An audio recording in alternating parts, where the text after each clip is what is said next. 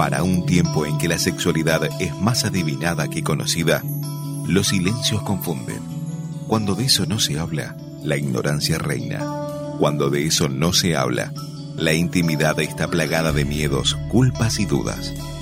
Por tal motivo, y para que vivas tu sexualidad plenamente y conforme al plan de Dios, los doctores José Luis y Silvia Sinali responden a todas tus preguntas. Permaneceremos alegres. Aun cuando hemos sido renovados por la potencia magnífica de Dios y el poder del Espíritu Santo, nos negamos a despertar a la bondad de Dios y a la grandeza de su amor para con nosotros. Pensamos que ser cristiano es ser rígido y amargado. Pensamos que ser cristiano es sufrir por amor a Cristo, y es verdad que siempre hay un precio en la madurez. Crecer tiene un costo de tiempo, de dedicación, de prueba de nuestra fe, pero se da con mucha alegría. El servicio a Dios debe ser nuestra máxima alegría. Existe una asociación mental entre cristiano y la seriedad definida como falta de sentido del humor.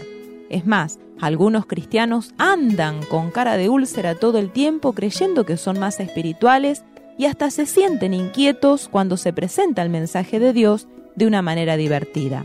Pero tener una dimensión auténtica de fe, aunque no implica tener cara de feliz cumpleaños todo el día, sí es estar plantados en los buenos pensamientos, con el respaldo de una fe real y genuina, en paz, porque Dios construye nuestro futuro. Es quitarle toda autoridad al diablo que quiere que desconfiemos de Dios y de su cuidado.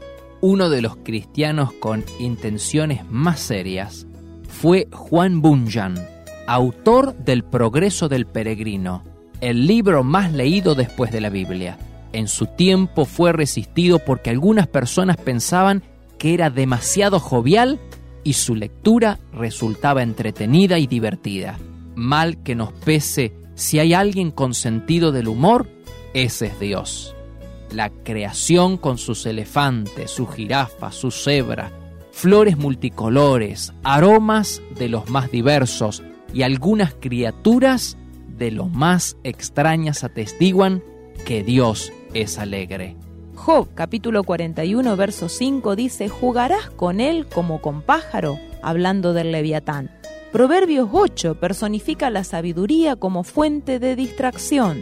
Es más, en la analogía de los diversos profetas, la característica es que ellos daban mensaje de lo más solemnes, pero apelando a distintos recursos relacionados con el sentido del humor. En el primer libro de Reyes, capítulo 18, Elías se ríe de los profetas de Baal y emplea la ironía para con ellos. En Isaías, capítulo 44, el profeta usa la sátira para explicar la incongruencia de la idolatría. Jesús mismo explicó el reino de los cielos usando una comparación: la fiesta de bodas. ¿Y cómo es el clima de una fiesta de bodas? ¿Por qué no comparó el reino de los cielos con un funeral? El apóstol Pablo es el perfecto cristiano viviendo en gozo. Sus epístolas están saturadas de notas alegres. Mateo capítulo 14, versículo 27 dice: «Tened ánimo». En inglés, la palabra ánimo es la misma que para alegría. La alegría es una forma de evangelizar. La falta de vida, de alegría y gozo en los templos y reuniones cristianas es lo que estimuló el famoso comentario del filósofo alemán Nietzsche. Él dijo: «Si queréis que crea en vuestro Redentor, tenéis que parecer más redimidos». Él fue el hijo de un pastor, nacido el 15 de octubre de 1844. Mire, no conocemos todos los caminos para el éxito, pero sí la receta para el fracaso. Hable negativamente, critique, mire los errores de las personas que le rodeen. Piense que nadie lo quiere, que usted no le importa a nadie y le aseguramos que su futuro será un fracaso. Algunas personas justifican su mal humor creyendo que actúan bien, que tienen sus motivos, que todo está mal y que muchos piensan como ellos. Pero no interesa si usted tiene o no la razón. En el mundo espiritual eso es condenatorio. Roba la fe y pervierte su futuro.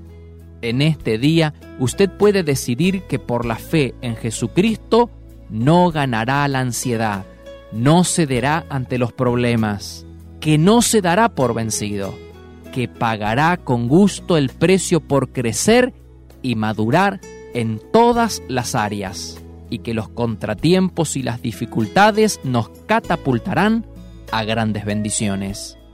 Dios le bendiga.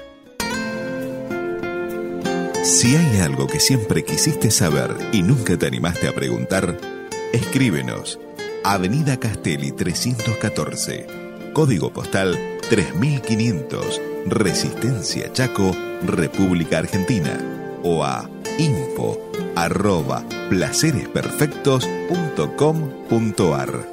Para mayor información, visita nuestro sitio web www.placeresperfectos.com.ar.